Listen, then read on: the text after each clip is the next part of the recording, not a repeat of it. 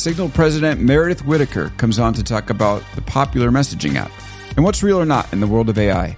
All that and more coming up right after this. The LinkedIn Podcast Network is sponsored by TIAA. TIAA makes you a retirement promise, a promise of a guaranteed retirement paycheck for life. Learn more at TIAA.org/promises pay off. Welcome to Big Technology Podcast, a show for cool-headed, nuanced conversation of the tech world and beyond. We're joined today by Meredith Whittaker. She's the president of the Signal app and the chief advisor to the AI Now Institute. Meredith, welcome to the show. So happy to be here. Thank you for having me. You bet. So we're going to cover a lot of ground today, but I thought it would be a missed opportunity to start without asking you briefly about Google. You spent 13 years there. What's your just high-level view of the state of Google today? Look, I'm not at Google anymore. I hear the rumors, but history teaches us empires die, right? The winners don't stay winning always. And I think management at Google has always been a bit fuzzy. There's always been, the cloud business has, consistently struggled to catch up to Amazon and Microsoft. None of this is new news. I think, for a very long time, Google was sort of figured as just the default leader in AI. A lot of the sort of early techniques around parallel processing were being kind of innovated in labs at Google. And, what you have now is, I don't even know if it's a struggle to innovate, right? Because I think we need to back up and look at what happened with ChatGPT. Because ChatGPT itself is not an innovation, right? It's an advertisement that was a very, very expensive advertisement that was placed by Microsoft to, advertise the capacities of, generative AI and to advertise their Azure GPT APIs that they were sort of selling after, effectively absorbing OpenAI as a kind of Microsoft subsidiary. But that, the technology or the sort of, frameworks on which ChatGPT are based, are dated from 2017. So, Microsoft puts up this ad.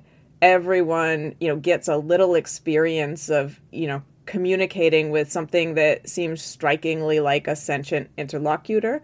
You kind of have a supercharged chatbot that everyone can, experience and have a kind of story about. It's, a bit like those kind of, viral, upload your face and we'll tell you what kind of person you are, data collection schemes that we saw, across Facebook in the 2010s.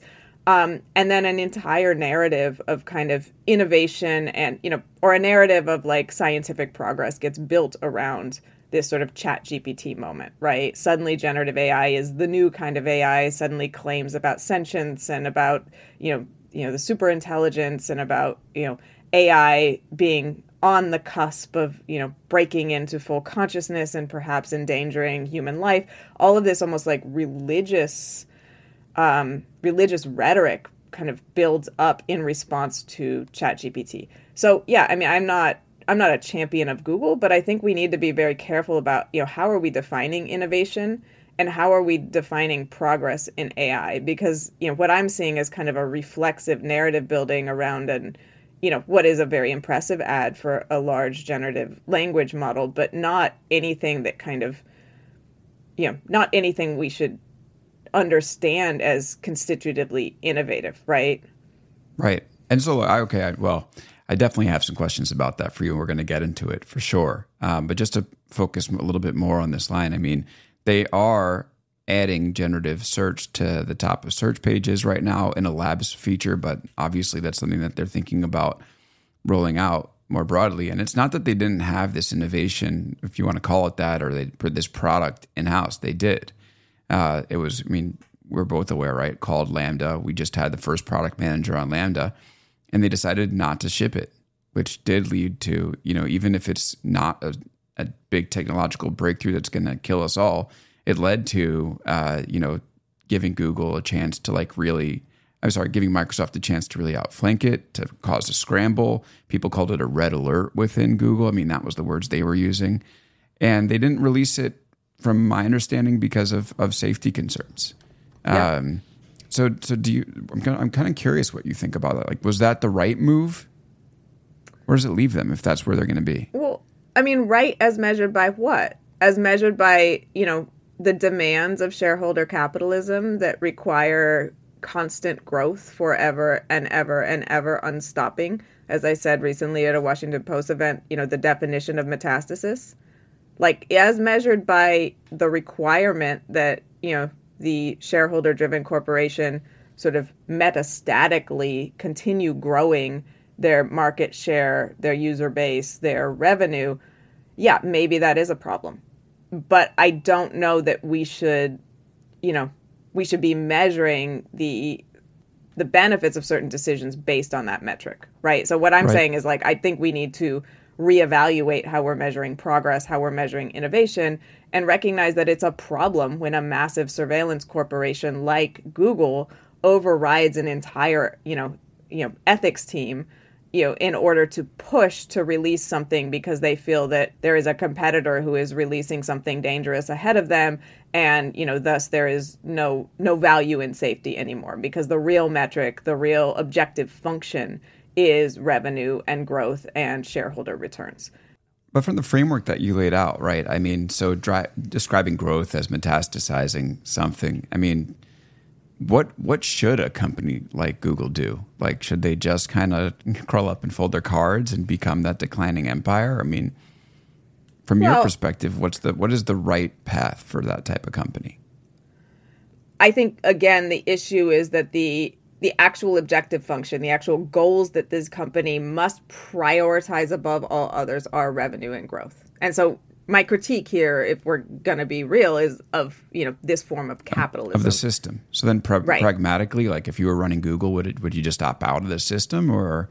Well, I wouldn't be running Google because they don't put people like me in charge of running Google. Yeah, but no, we're going to go hypothetical here, though. Yeah. Hypothetical, they give me Google. I think how do those resources need to be redistributed? What does sort of technology in the public interest actually look like? What forms of technology are constitutively not in the public interest? How do we look at something that is, a bit closer to a, democratic governance of the role of these resources in, human life? I think all of those questions are questions I would want to raise. And I think those are, these questions obviously have to be answered beyond Google, right?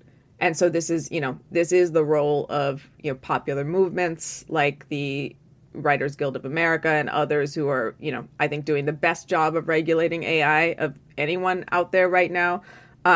This is the role of, some forms of state intervention, depending on what those look like.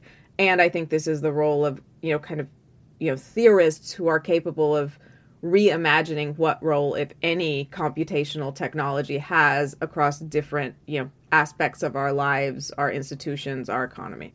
But tech growth, I mean, so this is a big topic of debate right now, the role of tech growth. Now, I won't deny the fact that there's been some bad outputs from it, but I mean, it seems like on the balance, it's been good. I mean, I'm curious what your perspective is when we're talking through. I'm using a Chrome browser to speak with you right now. Like, obviously, Google has put like so much information at people's fingertips. It seems like it empowers people. I don't know, maybe as much or more than it would take away from folks. But you have a different opinion.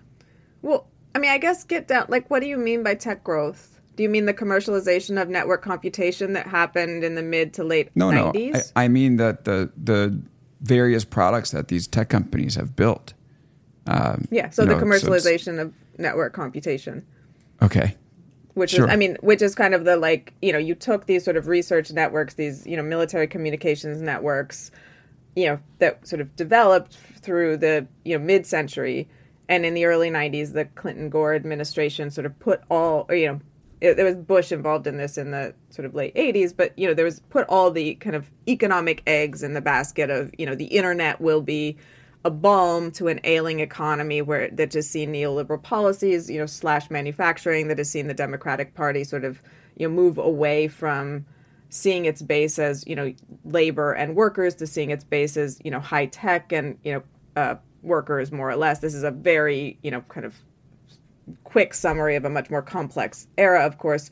And then really pushed for neoliberal policies. And neoliberal policies, that's not like a fancy word. That just means like an ideology that sees the private sector as, ideally responsible for everything, right? So, privatize, as few regulations, as few, interventions from the state as possible is that, ideological framework, sees neoliberal policies kind of applied to this commercialization. And, I would say Matthew Crane's work, particularly the book, Privacy or Profit Over Privacy, is a really good, historical analysis of this time, which sees, this sort of, discussion throughout the 90s, this policymaking process where the technology and advertising agency industries are leaning very heavily on the Clinton administration to ensure that, there are as few regulations as possible. So it's industry-led, it is open for innovation, and to ensure that there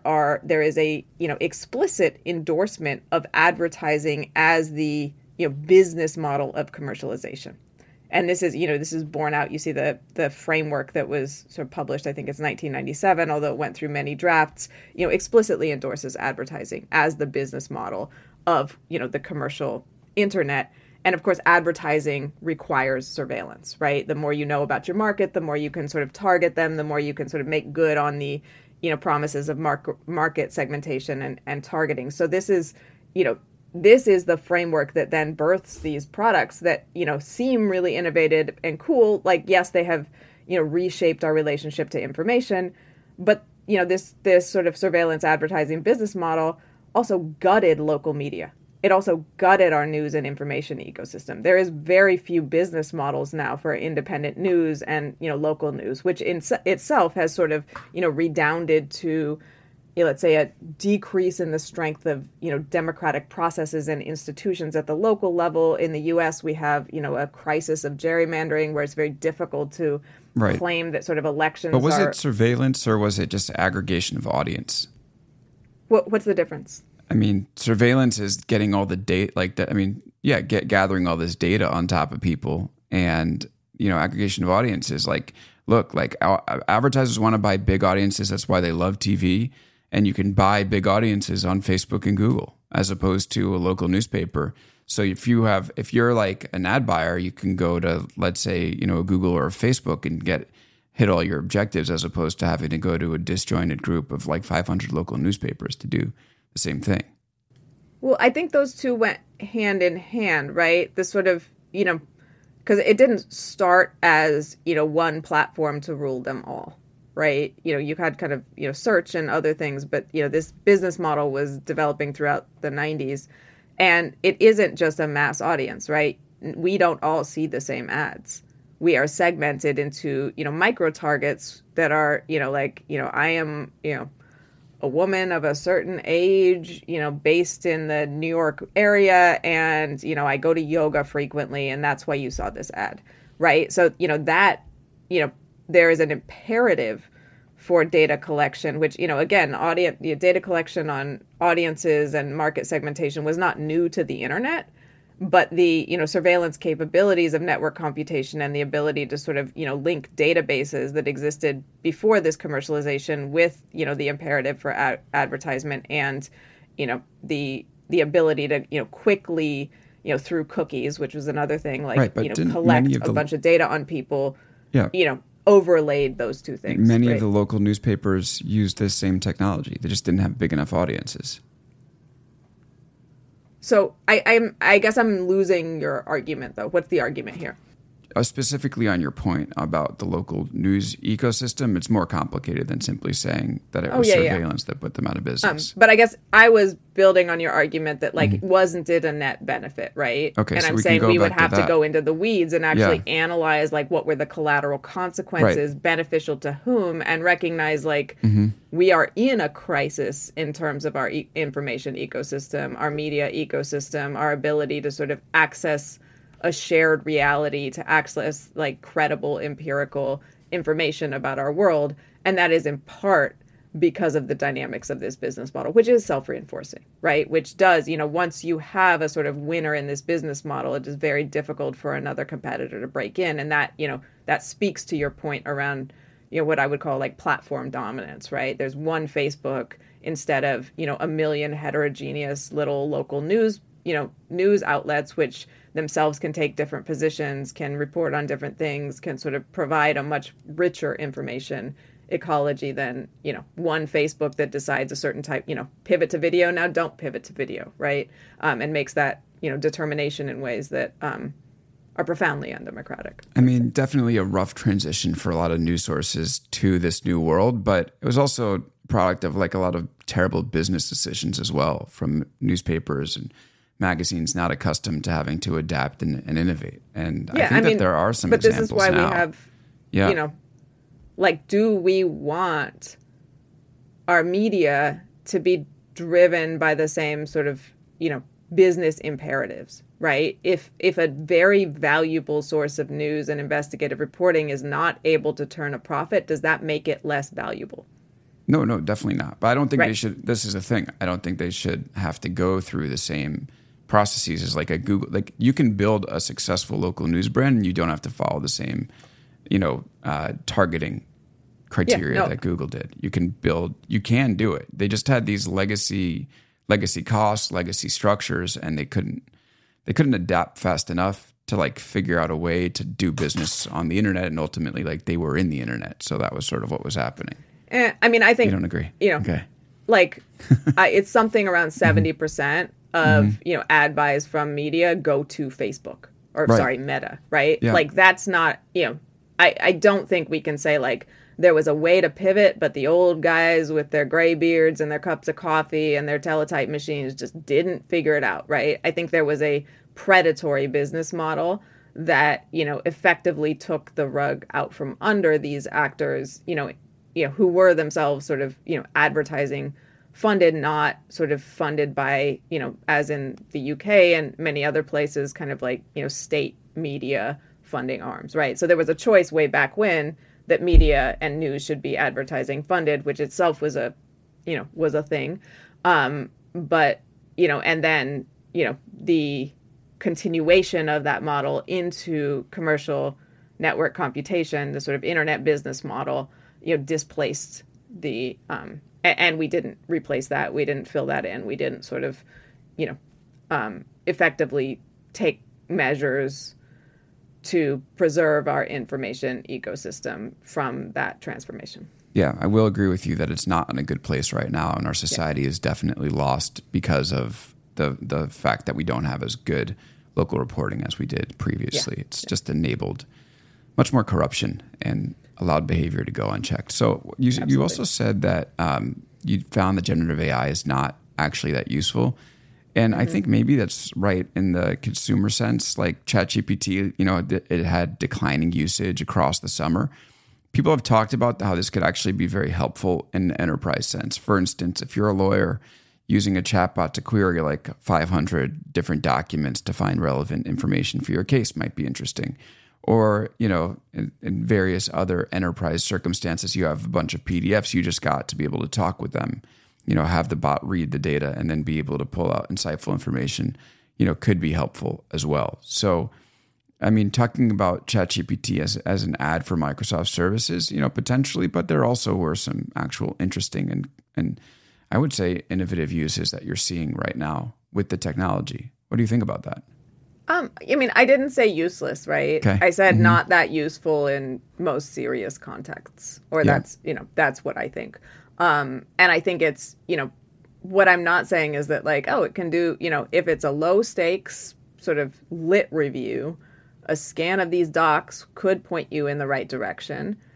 It also might not. It also might miss certain things because, you're looking for certain terms, but actually there's an entire field of the literature that uses different terms. And, actually, if you want to research this and understand it, you should do the reading, not maybe trust a proxy, that it is only as good as the data it's trained on, and the data it's trained on is the internet plus whatever fine-tuning data you're using, right? So I don't, I'm not saying it's useless. I'm saying it is vastly overhyped, and sort of the claims that are being made around it are, I think, leading to a sort of regulatory and, kind of a regulatory environment that is a bit disconnected from reality, and to, a kind of popular understanding of these technologies that are far over credulous about the capabilities, right? Again, it's not, any serious context where factuality matters is not somewhere where you can trust one of these systems. What's your perspective on OpenAI? I feel like we're going to find common ground here. I think OpenAI is like a really annoying name, because every time you talk about it's sort of, but it's not open. Insofar as there is such a thing as, quote unquote open AI, not the company, which I write about with some co-authors elsewhere, and it's, not a clear term. And I think, we need to be careful about that assertion. But, I think OpenAI is very good at marketing. I think, they are now effectively a part of Microsoft, which is, points directly to the fact that, these bigger are better paradigm for, quote unquote AI is in fact, kind of centering and privileging, a handful of actors who are the ones who have the infrastructure, the data, the talent, the market reach to be able to actually, create and deploy these systems at scale. So, the fact that Anthropic is sort of, tethered to Google and now Amazon, the fact that OpenAI, couldn't stay, independent, because it became clear they needed the, compute resources of one of these giants. And it's a lot easier to get those when you sort of, absorb yourself into one of those giants benefiting from their economies of scale than it is to sort of license those outside. It's very, very, very expensive. So I think, OpenAI becoming effectively part of Microsoft is an object lesson in, just how concentrated just how few actors are actually able to create these systems, and just how concentrated the power in the AI industry actually is. Where do you think this all goes? I mean, if you're so skeptical of this wave of generative AI and you think it's a big wave of hype, do you think it just fizzles in a similar way that Web3 did, or do you think that it's actually going to lead somewhere? I think it's being hyped, right? So hyped does not mean it's useless. It does not mean it's... It seems much more useful to me than the Web3 stuff for that, for what it's worth. Well, I mean, look, Web3 was built on techniques for doing cryptographically, assured append-only logging, which is hyper useful, right? Certificate transparency, very, very useful. There are, many approaches to using those techniques to do something that is useful. But Web3 was sort of built on, a lot of hype about, effectively unregistered securities, a mad rush to sort of fill in the bottom of an ever expanding until it collapsed Ponzi scheme, and, the kind of hype around NFTs and other, effectively applications of those technologies that were, not very useful to many people, right? And you have, DAOs and smart contracts, et cetera, but those were not again, it was a hype. And what was the motivation for that hype? In my view, it was, a lot of big players in the tech industry were heavily invested at the top of that Ponzi scheme and were hoping for people to sort of fill in the bottom until FTX collapsed. And then, kind of the whole thing fell behind it. So what I'm doing there is distinguishing from what the hype was predicated on, what the interests of the hype were, the narrative of the hype, and actually the technological affordances that underlie the hype, which themselves are not useless, right? But the claims made about them were deeply dishonest and misleading. All right, Meredith Whittaker is here with us. She's the president of the Signal app, chief advisor to the AI Now Institute. On the other side of this break, we're going to talk about the app itself, Signal. Back right after this. The LinkedIn Podcast Network is sponsored by TIAA. In the last 100 years, we've seen financial markets swing, new currencies come and go, decades of savings lost in days, all showing that a retirement plan without a guarantee, quite simply, isn't enough. So more than a retirement plan, TIAA makes you a retirement promise. A promise of a guaranteed retirement paycheck for life. A promise that pays off. Learn more at TIAA.org/promisespayoff. From the minds of visionaries to the desks of disruptors, I'm Lars Schmidt, host of the Redefining Work podcast. Join me each week as we explore the new world of work through the lens of those shaping it. CEOs, HR leaders, investors, and more. Be a part of the conversation that changes everything. Subscribe to Redefining Work today. And we're back here on Big Technology Podcast with Meredith Whittaker, the president of the Signal app. Let's talk about the Signal app. I mean, what is the state of the Signal app right now? How many users does it have? How do you feel about, its the way that it stacks up against the other messaging app? Is it in a state of positive momentum now? What's going on with that app? Certainly in a state of positive momentum. It is the world's most widely used, truly private messaging app. We have many, many millions of users. We don't give a round number, but you can cheat a bit if you want and look at the App Store and see that it's been downloaded over 100 million times just in, the Play Store. The App Store doesn't give those numbers. The other one, the Play Store, see that it's been downloaded over 100 million times. And I'm really happy about the state of the app, about the state of the organization, and about, many of the things we have, moving forward, including, the launch of usernames, which we're aiming for early 2024 there. And anyone who is interested in more on that can become one of the Signal code watchers who, can see the development of usernames happening in real time in our repos.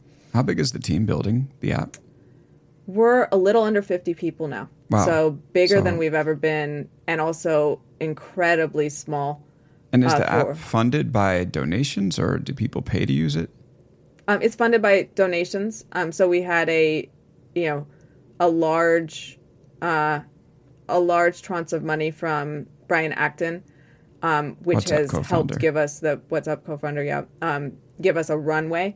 As we build up a donor-supported model, we're looking to, as much as possible, subsist on small donations, because we think that is the safest way to generate revenue. We don't want, a handful of large donors who can, have every right to change their mind at some point about their patronage. We don't want to be reliant there. So we are, you will see in the app, if you go to settings, there's a little donate button. We encourage you to click it. And you will see periodically, kind of a small message appear that, asks if you're able to donate a little bit to Signal, and you get a badge, which is this little, it's like a little icon that appears near your profile photo. It's very cute if you donate through the app. So yeah, we're looking at the donation model, but let's be real, it is very expensive to run technology like Signal. And I think that part of the equation is often missing because, of course, consumer technology is often or almost always experienced as free, right? And, that is because we are, surveilled and subject to advertisements and, data breach and privacy violations and change of terms of service to sort of, target us with AI. All of those social ills come along with that. And, just because Signal has a different model of, collecting as little as possible, being incredibly staunch about privacy, doesn't mean it's less expensive for us to, develop and maintain the app. So we have a piece coming out kind of talking a bit more about the costs of Signal. And, one of the estimates we give is that by 2025, we anticipate that it will cost around $50 million a year to develop and care for Signal. And that's lean compared to, a Meta or a Google or a, other large consumer tech company. Yeah, and the reason why I ask about resources is because it does seem to me like it's going to require more resources to compete with these other apps, because for a while, messaging apps seemed fairly static, right? They were a place to message your friends, but now they're starting to be a place where, I'll use the word, so much innovation is happening, right? Like you see broadcast channels, for instance, is something that started to come to places like Telegram and WhatsApp, where basically people can disseminate information to people who subscribe to them, which is interesting. And you're starting to see AI bots right now. Right now, Meta has 28 bots that it's testing in Messenger and WhatsApp. You have things like stories. I know Signal's put in like stickers and stuff like that. So, I mean, of course, like the privacy message is something that's going to appeal to some, but to actually compete shoulder to shoulder, I'd imagine that you have to put in some of these bells and whistles. So how do you think about that when it comes to prioritizing what to build and just like the pace of change that happens inside these apps? Yeah, well, I mean, I think that's a great question. And one of the first answers is that we're lucky to not have to compete on their terms.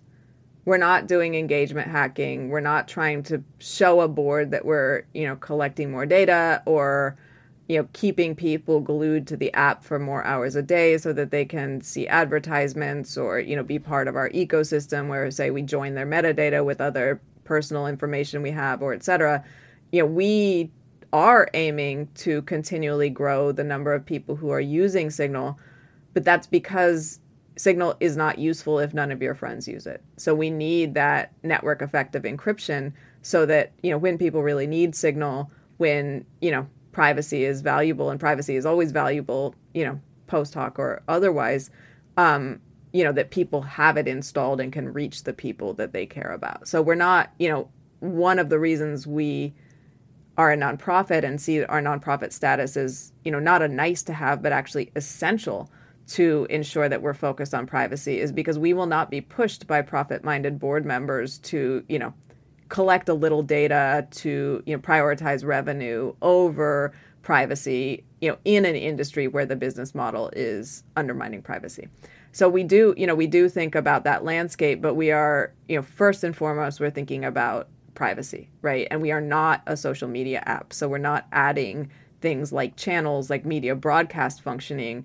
We see that as distinct from the service we provide, which is we are an interpersonal communications app. And we do see a lot of people, reaching out to us, people who talk to me when I'm, out and about in the world, who are very grateful that they don't have to sort of, open a truly bloated app where, millions of features have been added, making it look kind of like Microsoft Word because, we are incentivized to constantly add new things to try to grow, to, meet our OKRs, to meet our company goals as like, AI becomes trendy or what have you. We can actually stay lean and focused. So I don't actually see that as a competitive disadvantage.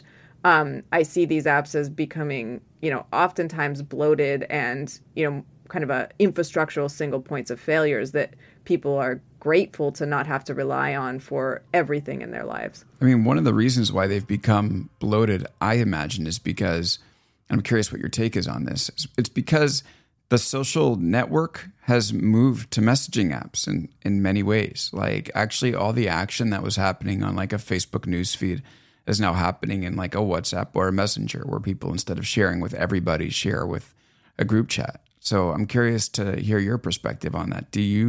Are you finding that also like in an app like Signal, sort of these messaging groups replace the old school social network that sort of the social web emerged with? Well, I think, we are not a social network and we're not a broadcast. Of course. We don't provide broadcast functionalities. We also have a cap on our group size.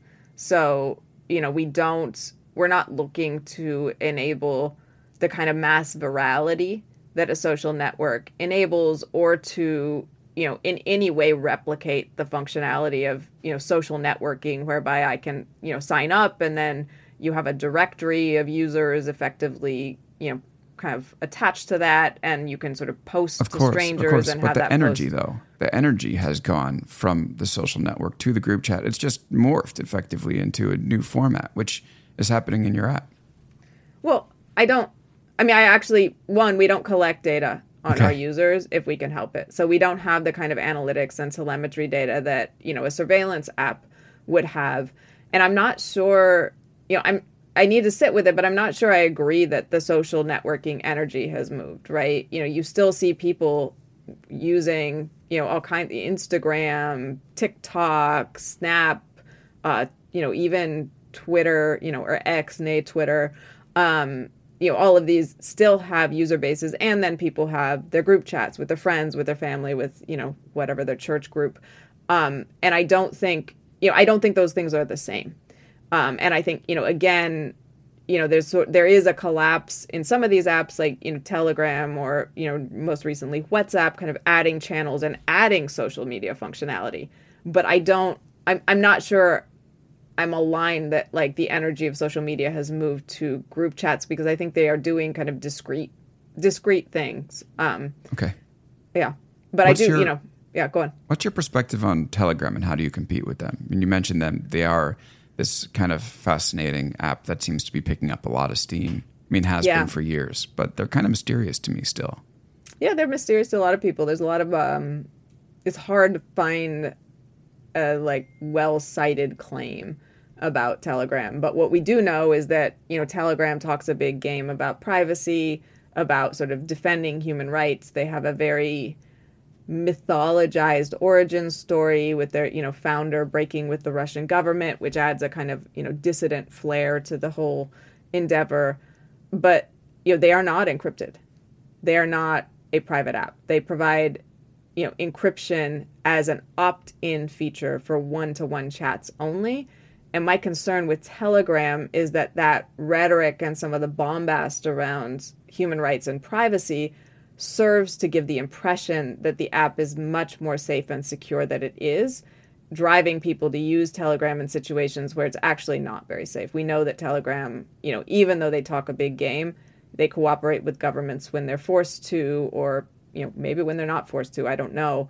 And, have very bad data collection and security practices. So I would, Telegram may have a lot of features that people like, I'm not going to judge that, but I would say in terms of privacy, I would stay as far away from Telegram as possible because it simply can't be considered a private app. If they are Russian dissidents, which kind of governments do you think they're closest to? Because I have no idea. I mean, Okay. I have no, really, I don't know much about them, and I distrust what I have seen because oftentimes it's sort of circular citations, right? It goes back to, a comment made by the founder or, something similar that can't really be verified. So I really want to stay away from judging or offering any speculation there. I just don't know. And I think that's probably the position of most people right now because it's not a very transparent organization. Yeah, they definitely, I mean, I've been covering this space for quite some time and trying to get to the bottom of what the deal with Telegram is has been one of the toughest stories to crack. Well, if you do, let me know because I don't know. All right, Meredith. So great to have you. Thank you so much for joining. Really appreciate it. Yeah, great to be here, Alex. Thank you. Yeah, thank you, and love the app. I'm a big Signal guy. For Oh, yeah. all my friends, they know that well. So Me too. All yeah, right, I always sounds say, great. text me on Signal. Okay, sounds great. right. Thank you, Meredith. Thank you, everybody, for listening, and we will see you next time on Big Technology Podcast.